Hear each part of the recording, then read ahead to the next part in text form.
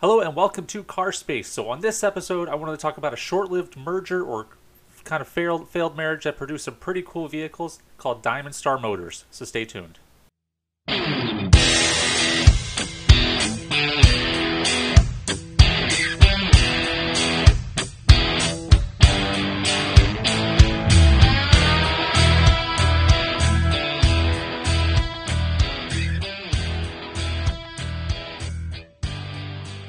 So Diamond Star Motors, or DSM as it's affectionately known in the car world, was sort of a merger, or like I said, a failed marriage between Mitsubishi and Chrysler. So what you get is Mitsubishi has a logo that's three diamonds, and Chrysler is a Pentastar logo. So Diamond, Star, Diamond Star, you get it. But to look at the history of this company, I wanted to go way, way back and look at the history of Mitsubishi. Long before they were ever making Evo Lancers that battled out with the Subaru WRX, Mitsubishi actually started out way back in 1870 by Yataro Iwasaki as a shipping firm that started with three aging ships. Three aging ships, diamonds, you get it.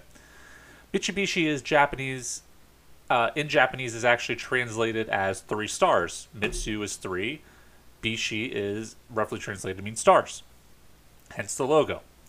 Mitsubishi diversified itself several times, starting with shipping cargo, then going into coal mining, then later paper, steel, glass, electrical equipment, aircrafts, oil, and real estate. It would eventually actually be split up into three companies: Mitsubishi Bank, Mitsubishi Corporation, and Mitsubishi Heavy Industries. I'm saying Mitsubishi a lot, and I feel like I'm not saying it right anymore. The latter is actually the one that would contain Mitsubishi Motors, which is obviously for our purposes is the one that we're going to focus on. So as you can see, well before they were making cars, Mitsubishi was a very prominent company. But their car company was not so much. Their first car was actually built in 1917 when the shipbuilding firm built the Mitsubishi Model A. I guess nobody had any creativity back then. Model T, Model A, anyways. They actually hand-built a 7-seater sedan based on the Fiat Tipo 3 and was Japan's first series production automobile. However, it was discontinued in 1921 after having only built 22 units, as the cost was very high compared to the European and American mass-produced vehicles of the time. In 1937, they actually tried again after a merger with the shipbuilding sector and the aircraft sector, and built the PX-33 model, which was a prototype sedan built for military use. It was actually the first Japanese car ever built with all-wheel drive, something Mitsubishi also obviously became known for later in life as well. So after the war ended, World War II, they went back to building vehicles. They built a bus, a three-wheeled cargo vehicle, and a scooter with a cool name called the Silver Pigeon. I feel like Silver Pigeon sounds like an old-timey racer's name, like an old-time racer's nickname. Mitsubishi Heavy Industries was actually split into three separate regional companies by the Allies after World War II.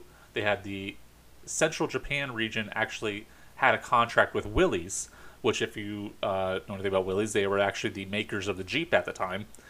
And so Mitsubishi actually got to sell Jeep's CJ3B. And fascinatingly, they actually did so until 1998. So up until 24 years ago, you could still buy a brand new Mitsubishi Jeep CJ3. And for any of you Jeep aficionados out there, that's pretty cool. I don't know how you get a hold of one now. I assume they obviously weren't made in the States, or weren't brought to the States. So I don't know where they were manufactured or how hard it is to get a hold of one, but that's pretty cool. So Mitsubishi's first successful car was actually the Galant, which I don't know if it's still around now, but it was out until recently. It was released in 1969, and 2 years later is where our story begins with Chrysler. So now I want you to imagine in 1971, you had Mitsubishi walking down the beach, looking forlorn, waiting for the great love of their life that will help take them to a more global presence. And then Chrysler is on that same beach, walking the other way, walking towards each other. Their eyes lock. They know each of them is what they've always wanted. The one that will help them to global dominance in the automotive industry. Or at least that's what they thought. So Mitsubishi Heavy Industries actually sold a 15% stake in the company to Chrysler, with the first car being imported being the aforementioned Galant as the Dodge Colt. You see, Chrysler recognized that they needed a more small, fuel-efficient vehicle, and Mitsubishi Heavy Industries wanted someone to show Mitsubishi Motors essentially how to turn a profit. And for some reason, they hooked up with Chrysler for that. And we'll get to that in a while. You'll understand why that's kind of a joke. So Mitsubishi initially was importing cars to the U.S. for Chrysler to sell as the Dodge Colt, as we just said. And then they brought in a couple more models. And the annual production actually skyrocketed as Mitsubishi started to sell vehicles directly, which started to cause friction in the new marriage as Chrysler saw that their sales were being dipped into by the Japanese company, and Mitsubishi felt like Chrysler was trying to make too many decisions. By the 1980s, production had finally broken a million vehicles annually, but there was trouble. Chrysler was facing bankruptcy and needed some fast cash. Again, I go back to the joke, because that's not the last time you're going to hear this, where Mitsubishi was like, hey, Heavy Industries was like, hey, show my little company here how to make money, and they went to Chrysler, who couldn't keep money. So Chrysler, like I just said, was facing bankruptcy and needs fast cash, so they sold off their stake in the Australian division, which then got renamed Mitsubishi Motors Australia. So in 1982, the U.S. was finally introduced to the brainchild behind some of those new Chrysler models, and Mitsubishi began selling directly through 70 dealers in 22 states. Those cars were the Tredia sedan, the Cordia, and my personal favorite, and the one that started me looking down this rabbit hole, the Starion Coupe. I'm sorry, it was a good-looking car. Like, if I could go back and have an 80s Japanese sports car, it's not going to be the Supra. It's not going to be the 300Z, although I like that too. It's going to be the Starion. I'm sorry, it was a good-looking car with the wide body kit on it. So Mitsubishi was only allowed to sell 30,000 units annually as per an agreement between Japan and the U.S., but the problem was, so they're actually allowed to, I think, bring in 120,000, right?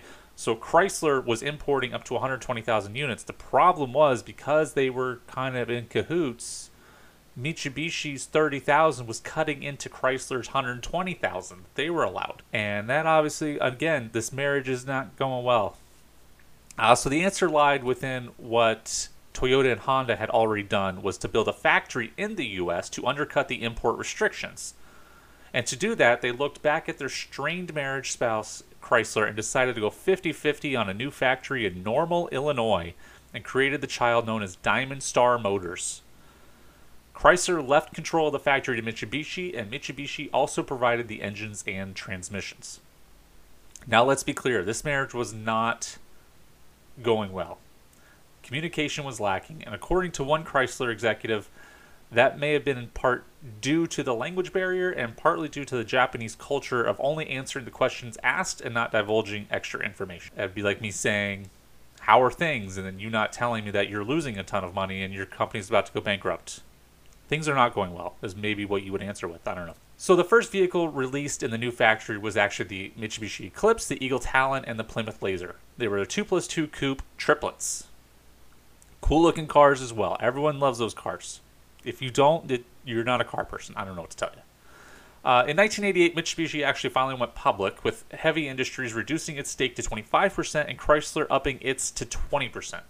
Now, something I forgot to mention here, I'd have forgotten to write it down, but I had read it. When Chrysler initially invested into Mitsubishi, the idea was that it eventually would completely buy Mitsubishi. As you're going to find out, that never happened. So more vehicles would follow, with the Mirage, Colts, and Summit sedans, as well as the Galant, Avenger, Sebring, and Stratus. Again, the Starion was actually was imported, and it was imported as the Conquest. I believe the Chrysler Conquest. Not Eagle, but maybe. I don't know. Again, that was my favorite, though. Not that you care what my favorite is. Some of the issues with DSM seem to be, as I said before, communication. Among this, the styling departments did talk between Chrysler and Mitsubishi, but the engineering and manufacturing departments did not.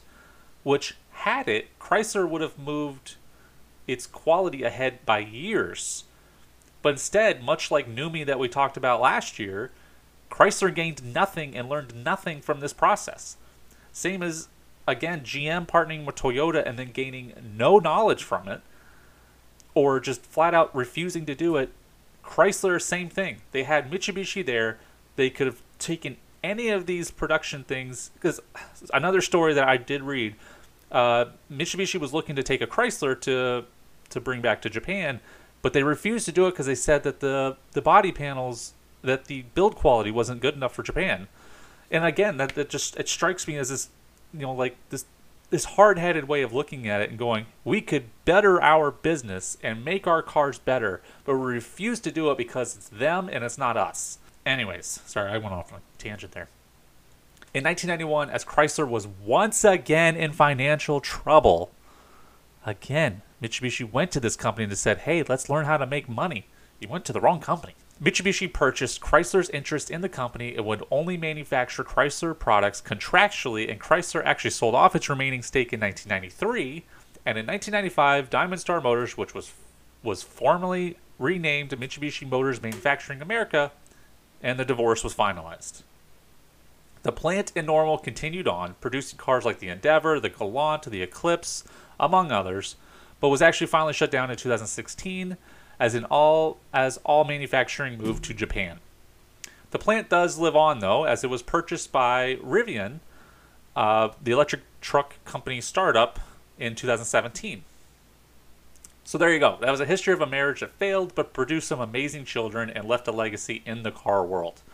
So thanks for listening. If you have any suggestions for future episodes, please let me know. Email me at theautoriff@gmail.com or join the Car Space Facebook group and connect with me or others that love cars as well. So until next time, drive safe.